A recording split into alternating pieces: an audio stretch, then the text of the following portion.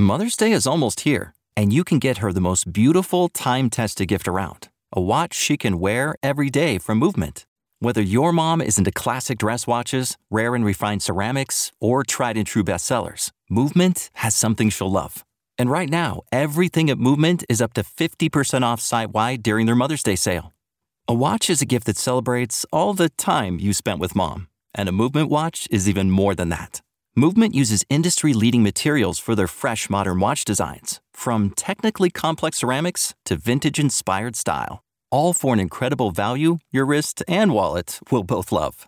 And with one-size-fits-all convenience and fast free shipping and returns, it's a stress-free shopping experience. Save big on the best Mother's Day gift ever with Movement. Get up to 50% off site-wide during their Mother's Day sale at mvmt.com. Again, that's up to 50% off at mvmt.com. At Grainger, we're for the ones who specialize in saving the day and for the ones who've mastered the art of keeping business moving.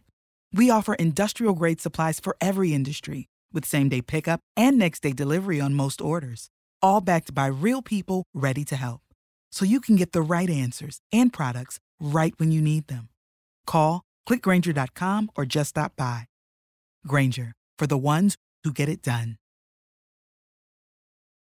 Welcome to Radical Personal Finance, a show dedicated to providing you with the knowledge, skills, insight, and encouragement you need to live a rich and meaningful life now while building a plan for financial freedom in 10 years or less. My name is Joshua. Today is Friday, April 21, 2023. And on this Friday, as we do any Friday in which I can arrange the recording setup, we have a live Q&A show. Works just like talk radio. You call in, talk about anything that you want, ask any questions, make any comments. It is open to you. You are the one who drives the show and the show topics. If you would like to join me on a Friday Q&A show, you can do that by becoming a patron of the show. Go to patreon.com/radicalpersonalfinance, patreon.com/radicalpersonalfinance. Sign up to support the show there, and that will gain access for you to a Friday Q&A show. We begin with Nick in New York. Nick, welcome to the show. How can I serve you today? Thank you, Joshua. For the last 4 or 5 years, I have been using Wealthfront as a robotic advisor for my non-tax advantaged account. And I started it because I like the lower, let's say, overhead that they charge, which is 0.25%. And I don't really know how to invest myself, so I just thought I would just give it my risk profile and then it would invest. And I feel like it has done well. But after 5 years and after the account has become, more sizable than it used to be, I was wondering, if you advise people for or against these robo advisors.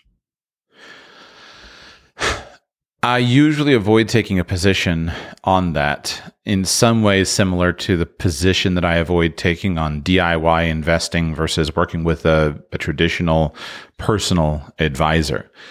It's not that I couldn't make arguments one way or the other, but as I look at it, in order to decide what's right for one person and what's right for another, you have to gain quite a lot of details about the person's financial situation. You have to ask for quite a lot of details about what's going on, what their interests are, what their plans are, etc., and then get a good idea. Think of it like this. Do you, Nick, change your own oil on your car? I don't. Why don't you? Why do you pay for that to be done?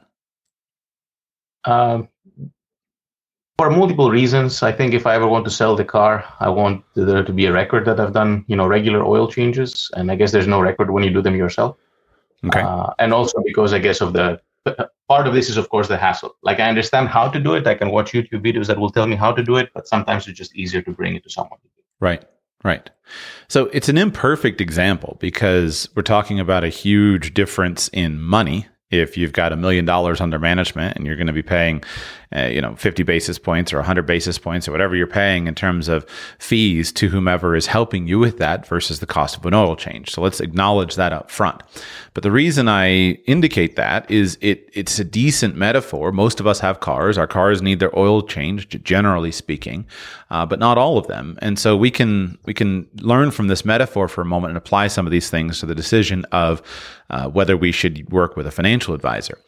The process of changing your oil is actually eminently simple. Anybody can do it. You just simply go buy an oil filter, buy oil, you put a pan under the car, you drop the oil filter out, you drain the oil from the engine, you put a new filter on, you fill it up with oil, and you're done. And it's very, very simple and straightforward to do. But just because it's simple and straightforward to do doesn't necessarily mean that it's right for everyone to do for himself. First, you have to have appropriate equipment. And so what is that equipment? Well, it can be simple. It can just be a bucket, literally almost any bucket. But then you have to figure out, what do I do with the oil? Do I get a bucket that's big enough if I mess things up? You have to go and make sure you have an oil wrench for your car. You have to stockpile the stuff. You might want to get some jack stands or some ramps to make it a little easier. Where are you going to get the oil from? How much are you going to actually save, etc.? And then, as you said, well, maybe there's value of having someone else looking at my stuff. A lot of people take their car to the dealership, and what they want to do is have the oil changed, so they have a record of it being changed regularly at the dealership. But they also want to make sure that there's other mechanics around, and they can have other things fixed while they're there. They can have other questions answered, etc.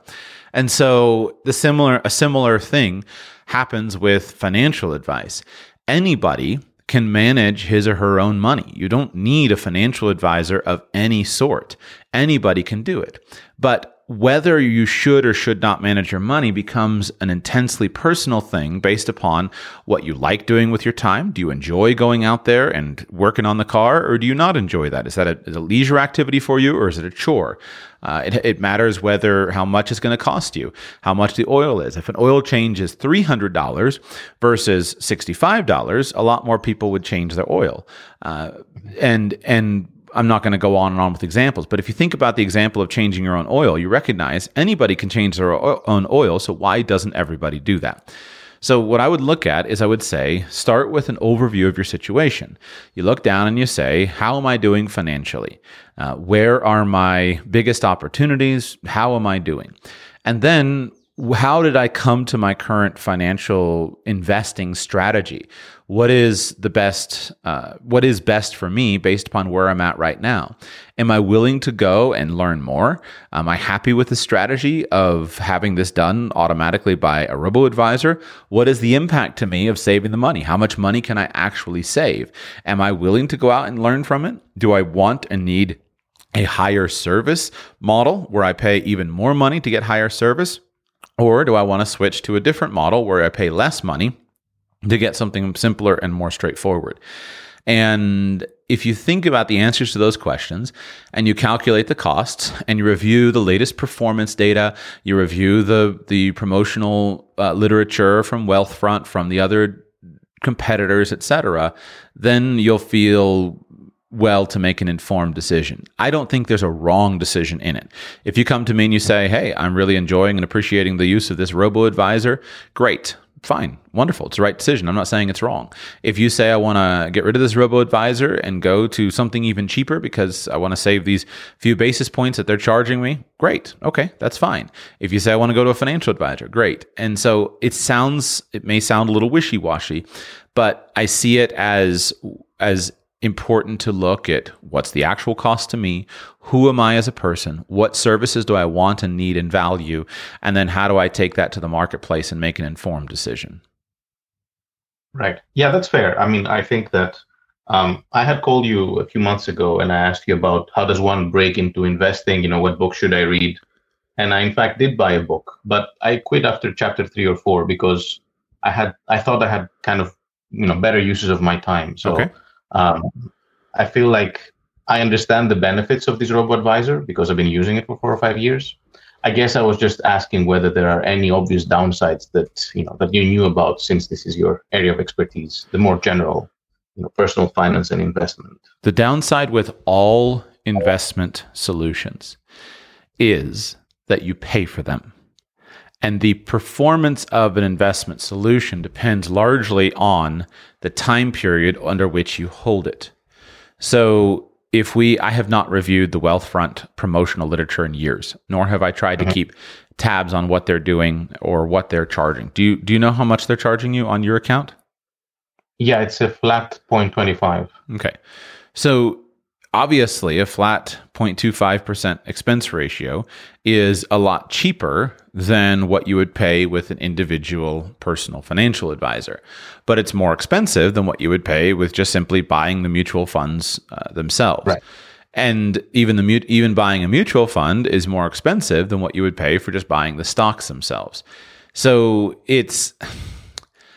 I really want to give you an answer, but I have to be honest. And that honest answer is I don't really care. All I care about is that you like what you're doing and that you're comfortable with sticking with it. And in terms of the overall performance, a company like Wealthfront has to do a better job of justifying its fees to you than, for example, many individual financial advisors. And that's a good thing. It's good to have the pressure on them that they have to justify their fees. But the relative performance or overperformance or underperformance and trying to figure out is the performance in excess of the fees depends on long-term market cycles more than it does on what has happened over the last, say, 5 years that you may have been in it. So the future very clearly involves this kind of automated trading. This is, I think, I've been out of the inside business for a while, but I would be pretty confident saying that this technology is now basically standard issue broadly across at least large financial planning firms. This is standard.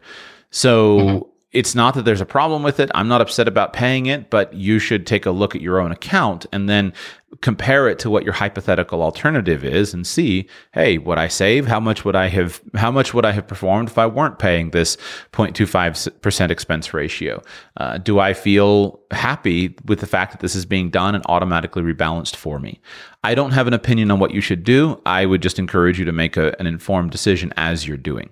The fact that you bought a book on investing and didn't love it and weren't that interested in it is a good sign to you that some form of simple, automated approach is probably a very good fit for you, and you probably should continue with that in mind, recognizing this is a standardized, automated approach of some kind, and thus it's probably the best for me. Right. Yeah, that's fair enough. Yeah, I think that I would probably, if I were to move, I would be hesitant to take more responsibility on myself. So I would move towards something else. And like you said, unless I just move horizontally to another robo advisor, then I would be moving to a person, and then the rate, the overhead would increase substantially.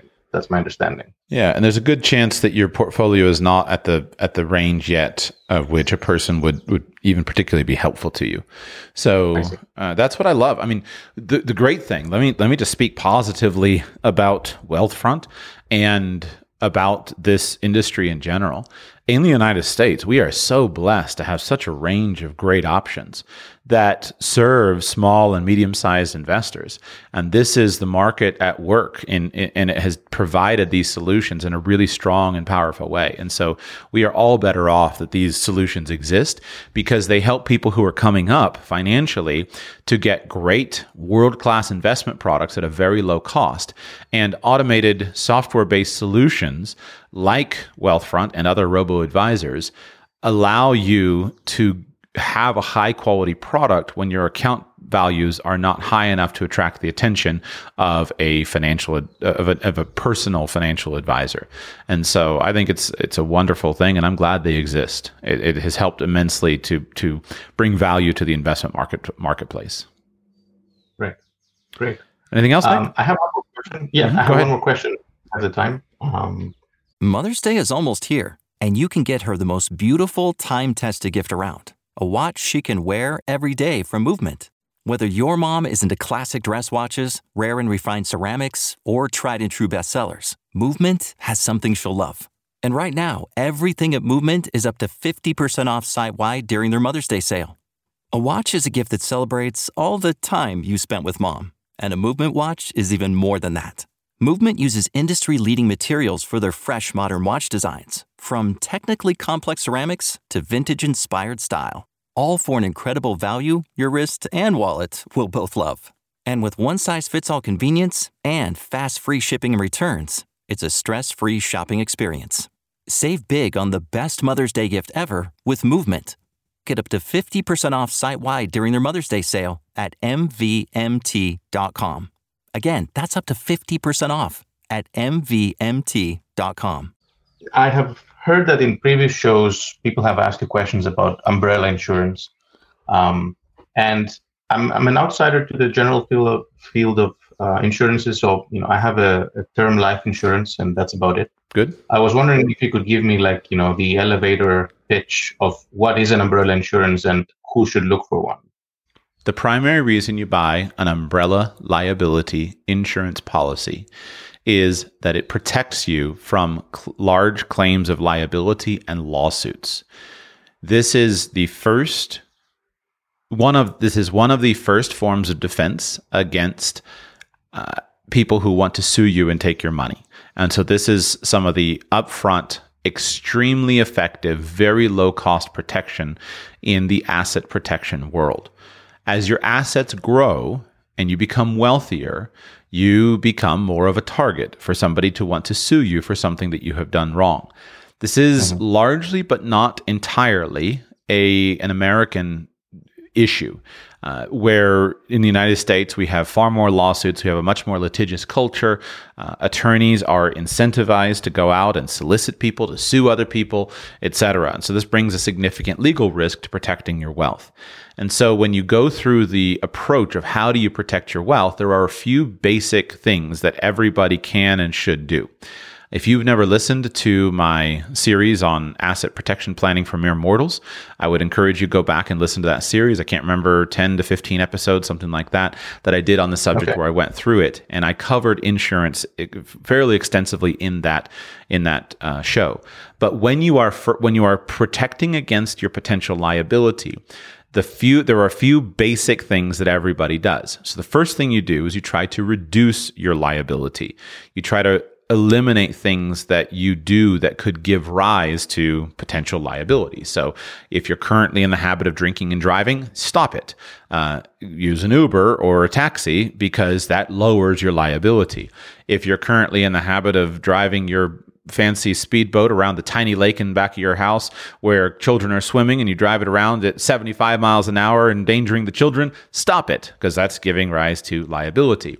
If you're currently in the habit of pinching the bottoms of your attractive coworkers, stop it, because that's going to give rise to some sort of lawsuit. So you eliminate activities that could give rise to liability as best you can in order to protect yourself from the risk. The next thing you do is you insure against those risks that still exist. And so when you're driving an automobile, you are inherently doing a risky thing. You could drive over somebody and kill them. You could bang into somebody's car and damage it. You could drive over somebody's mailbox and destroy it. All of these things are potentially sources of liability. And so you insure against those. Yes, you try to drive carefully. You try to make sure that you don't drive fast where you run over somebody. You try to make sure you drive defensively so you don't bang into somebody. You put a dash cam on your car so you have good evidence of your careful driving so that when the mailbox is damaged, you can prove that it wasn't your fault. So you do the things that minimize the liability, but you also protect yourself with insurance. So you generally, in the U.S. system, you insure your car and you insure your house. So before you add umbrella liability, you increase the liability coverage of your insurance policies on your vehicles and on your homeowner's policy. Now, as your assets continue to grow beyond that, you will then look at what forms of protection are there. So, for example, you'll maximize your exemptions, any exempt assets that you can invest into, such as a 401k or an IRA or a life insurance policy or home equity. These assets, depending on your state laws, may be exempt from the claims of creditors. And so this is a primary focus for you this is a primary place for you to begin with your actual plan of setting money into those buckets. As your assets grow, though, you'll start to accumulate assets that are not protected by those buckets, and you'll want more and more protection because as your wealth grows, you become a bigger target for lawsuits. A lawyer is not going to sue you if he thinks you're broke. But if it's obvious that you're not broke, then the lawyer is more likely to go ahead and help somebody to sue you. And so that's where umbrella liability insurance comes in because it's very, very inexpensive in terms of the actual cost, the premiums, but it's the first line of defense against the vast majority of liability that you might face. And so it can put in place a buffer of $1 million, $2 million, $5 million of insurance that would be paid out if somebody sued you and won their case against you before your personal assets would ever be approached. So as your wealth grows, I just commit to you the rule that was given to me by Ken Zahn when I was preparing for my CFP exam. He said, if you see on the CFP exam liability insurance as a possible answer, then tick that answer, because no matter what, more liability insurance, umbrella liability insurance. Let me rephrase that. If you see umbrella liability insurance as a possible answer, tick that box, because more umbrella liability insurance is always the right solution. So I submit that to you as a useful heuristic. So if I understand correctly, effectively the umbrella liability kicks in after your regular, like in the context of a car accident, in the context of something going wrong at your property. Yes. The first wave is absorbed by that insurance, and then whatever is left will be covered through the liability one. Correct. Your insurance agent will help you to harmonize your insurance policies so that where the liability coverage on your home ends, that's where your umbrella policy kicks in. It's the umbrella that goes over your other policies. And so you could have a donut hole in the middle, but generally speaking, you'll want to harmonize your liability limits so they work beautifully between your other liability coverages and your umbrella liability policy. Okay. And so how would you advise me to go about, let's say I want to get one. How do I actually go about that? Because you talked about an agent, and I'm used to online things still with, Geico and other general online things. Start with the existing relationships that you have. Even if you are used to online things, then most of these companies with whom you interact will want to sell you umbrella liability coverage. And it's not possible, recognize it's not possible to buy insurance without an agent. Even if you're interacting with an online website, there's still licensed insurance agents who are selling you those policies. Right. What you should always consider, I give the same advice that I give generally to anybody, is interacting with in-person insurance agents is often an excellent idea, because the market pressures of the online-only brokerages keep prices down largely across the board, but the agents, their job is still to serve you. And so the choice you have is, do I want the commission that's being paid on this insurance policy to go directly to a company, or do I want the commission that's being paid to go to an individual who actually speaks to me? There are exceptions to this. And so if we moved into the property and casualty world, you'll have sometimes a company that only sells direct. So for example, USAA or Amica Mutual or some of these companies that are high quality companies, and the only way you can work with them, they don't broker their business out. The only way you can work with them is to work directly with the company. And so this exists at the high end of the market and also at the low end of the market. So if you have existing relationships, just start by calling the company that you already work with and talking to them. And even if you're not used to working with an individual, they will put an insurance agent on the phone with you who can go through these options with you. And there may be some price breaks where you bundle your insurance policies together. That's where you start. Then absent that, just look around in your area and call or talk to some liability insurance, property and casualty and liability insurance office or broker of some kind. And if you look around, you'll find people in your area and in your neighborhood that do that work, and you can talk to them. And they'll broker their business with a variety of different companies, and you can review their quotes and compare that to what you have and see what is best for your situation. Got it. Okay, that was very helpful. Thank you, Joshua. My pleasure. We go on to Andy in Indiana. Andy, welcome to the show. How can I serve you today? Hi, Joshua. Thank you for taking my call. My pleasure. My general question is, do you have a good idea or a program that you'd recommend for determining what I'm good at and what I like? I find that generally I am fairly competent and fairly easygoing, so most of the jobs I've had I've been successful at, and I haven't particularly hated, even if I don't love them. I've been looking at moving within my own company or possibly even to a different company and I have a hard time articulating, well, I'm good at this and I'm bad at that, or I really like this and I really don't. What personality tests have you already taken? Any at all? I've taken Strength Finders. I've taken Enneagram. I think I've taken a couple others in the past. True Colors. I think is what that one's called. And have they not given you anything that was useful? I guess I've had trouble aligning that with actual work. Strength Finders is a little bit more oriented towards the work that you do, and maybe my question should be, how do I judge characteristics that make a particular job, make you successful at a particular type of job in specific? I just have not had much luck in my own head saying like, hey, because I'm good at this, I would be good at that. You've listed several personality tests that I have not taken, and so you probably have more insight even than into the test than I could specifically say.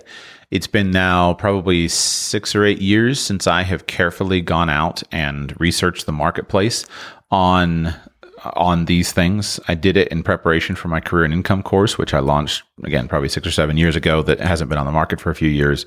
But when I did that, I went out and I did a careful survey of all the tests that were then in vogue and looked into them. But that knowledge is now decaying. And the one that impressed me the most, but when I went through and took them all and studied them, the one that impressed me the most was the DISC profile. And so if you haven't done that one, again, this is 5 years out of date, but that's the best one. You have taken that one? I have taken that one. I forgot about that one. Did it not give you any kind of career categories? I did it through another program and it didn't, I didn't get that, but maybe it would be available if I went back through their material based on my results. The reason that one impressed me is I see there are two paths to answering this question. Path number one is personal introspection and self-analysis. Path number two is external testing and advice. So when I was younger, I didn't know anything about path number two. Nobody gave me counsel to go and speak to a career counselor, to take a battery of personality tests. I was kind of making it up as I went along. And so the way I engaged in introspection was I kept a running list of every job that I thought would be interesting to me. And I tried to take note of why I was interested in it.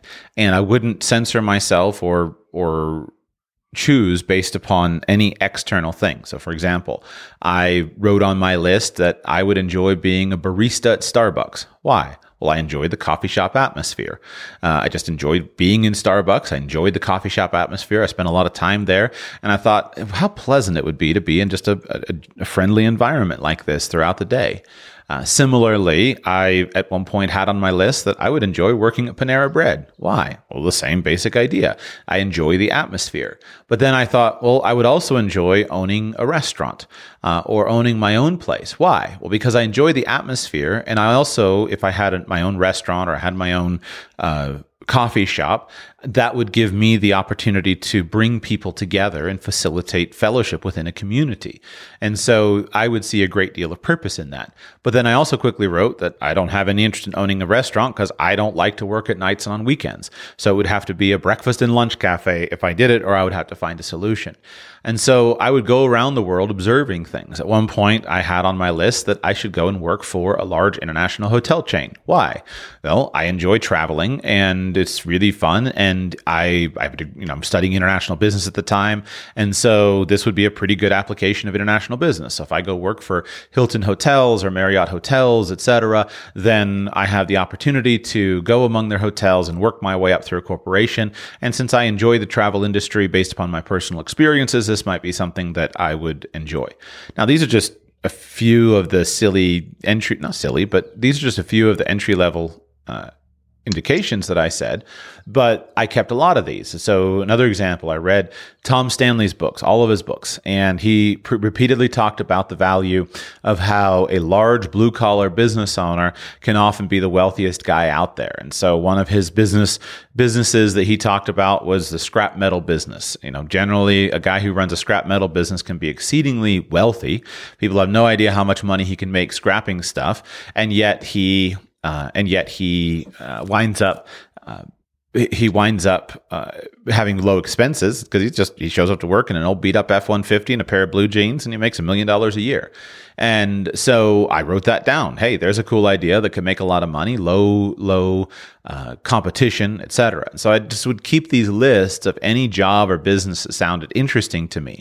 I knew growing up I loved listening to talk radio, and so I listened to a local talk radio station in my town that was just a kind of a statewide or region within a few county area, but it was very successful. I'd listen to them all day long, and they were a little bit vulgar, but I really enjoyed the talk radio experience. I would listen to Rush Limbaugh and Glenn Beck, and those were my two favorites when I was in high school. So I'm driving a tractor across a field listening to talk radio, and I thought I could do that. Like, I would enjoy that. And I like to write. I loved reading Tom Clancy books, since I always imagined here's Tom Clancy sitting out with his computer creating this masterpiece of a novel. I would love that. I would enjoy being a writer. So those are just six examples that won't surprise anybody who's ever listened to my podcast, because these are qualities that come through. What impressed me about the DISC assessment is that when I went through and took it, every single job that they suggested for me was either something that I had done or that I had on my list of things I would enjoy doing. And so that was what biased me to say that's great, because I could have saved myself years of introspection if I had done that. So my first recommendation would be just engage in introspection and write down any job that you have heard of someone else doing, or that you've read in a novel, or something that sounds something that's remotely interesting to you. And to the extent that it's possible, make a note of why it's attractive to you personally. I always thought it'd be fun to be a sheep herder. I saw the sheep wagons that the sheep herders live in way out in the boonies, and I thought I'd love to live in a little tiny wagon, be an old guy sitting out there reading books and watching the sheep. That appeals to me. Well, I'm not going to go and be a sheep herder at this stage of my life, but it's still interesting to have made note of that, so that maybe at a different phase of my life and career, I might incorporate more of that lonely hermit lifestyle into my approach. So if you're not getting any help with the external stuff, then engage in introspection. On the other hand, flip to the external stuff. If you have done your best in the DIY environment and you have not been able to discover a successful path, then it's the time to hire a professional to help you discover what things you might be skilled at. And I'm not that professional. I wish I were, but I'm not. And so you should take whatever you're paying me, and you should save it up and go and hire some form of career counselor and go through that career counselor's battery of tests, because somebody who is a professional in that field will have the insight into what can work and can provide you with more useful data. So I think both approaches can work well, but you've probably engaged in a lot of introspection, because nothing that I've just said is anything you haven't heard before. You've done a good battery of tests, and you're still wondering this question. So then that's the time when you need to go and hire a professional career counselor and see what they might have to say and how they might guide you. Thanks. Any advice on how to find that sort of person, or where to look for them, or have you ever heard anybody? I mean, have you ever tried career counseling or career oriented YouTube channels or podcasts, or heard anybody advertising services through that for that venue? I don't think so. I mean, not more so than what you do. I would begin with a search of the podcast directories, and I would just look around and see what career related podcasts are out there on a broad general basis. I'm sure that some career coach somewhere has a great podcast, and I don't know what it is. I haven't looked for it, but I'm sure someone has it. I would also then go to YouTube, which I think is in many cases more fruitful. And I would search for, maybe set up a new account so that you can tweak the algorithm, set up a standalone account, go and start searching for career-oriented YouTube channels or career counselors, and then let the algorithm feed you some results over the course of a few weeks so that you can kind of train it to give you the channels that you don't know how to search for. I would go and look for an association or organization of career counselors, a professional association of some kind. Undoubtedly, there is some form of industry devoted to that with some form of certification. It may be something related to guidance counselors. So, for example, you think of guidance counselors at schools who are expected to have some exposure to the college environment as well as various career options.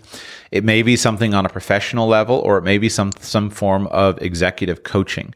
And so I would look for an organization that had some form of certification, and then look for a listed directory of people and try to see if there's a director of people. And in something like this, I don't think it needs to be a local or regional person. It could be a national, anywhere in the nation. But there must be some form of organization devoted to that. And that's where I would start my searches. Okay. Makes sense. Thank you.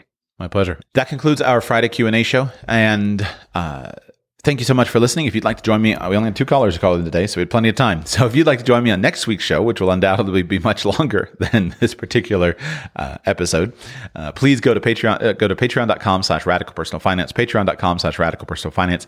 Sign up to support the show there, and I will be able to speak with you next week. Remember that this week is the last week that I have personal consulting calls available for a time. And so if you are interested in that, I think I have 3 or 4 appointment slots left for this next week. Go to radicalpersonalfinance.com/consult. Sign up for a personal consulting call, 20% off this week. radicalpersonalfinance.com/consult.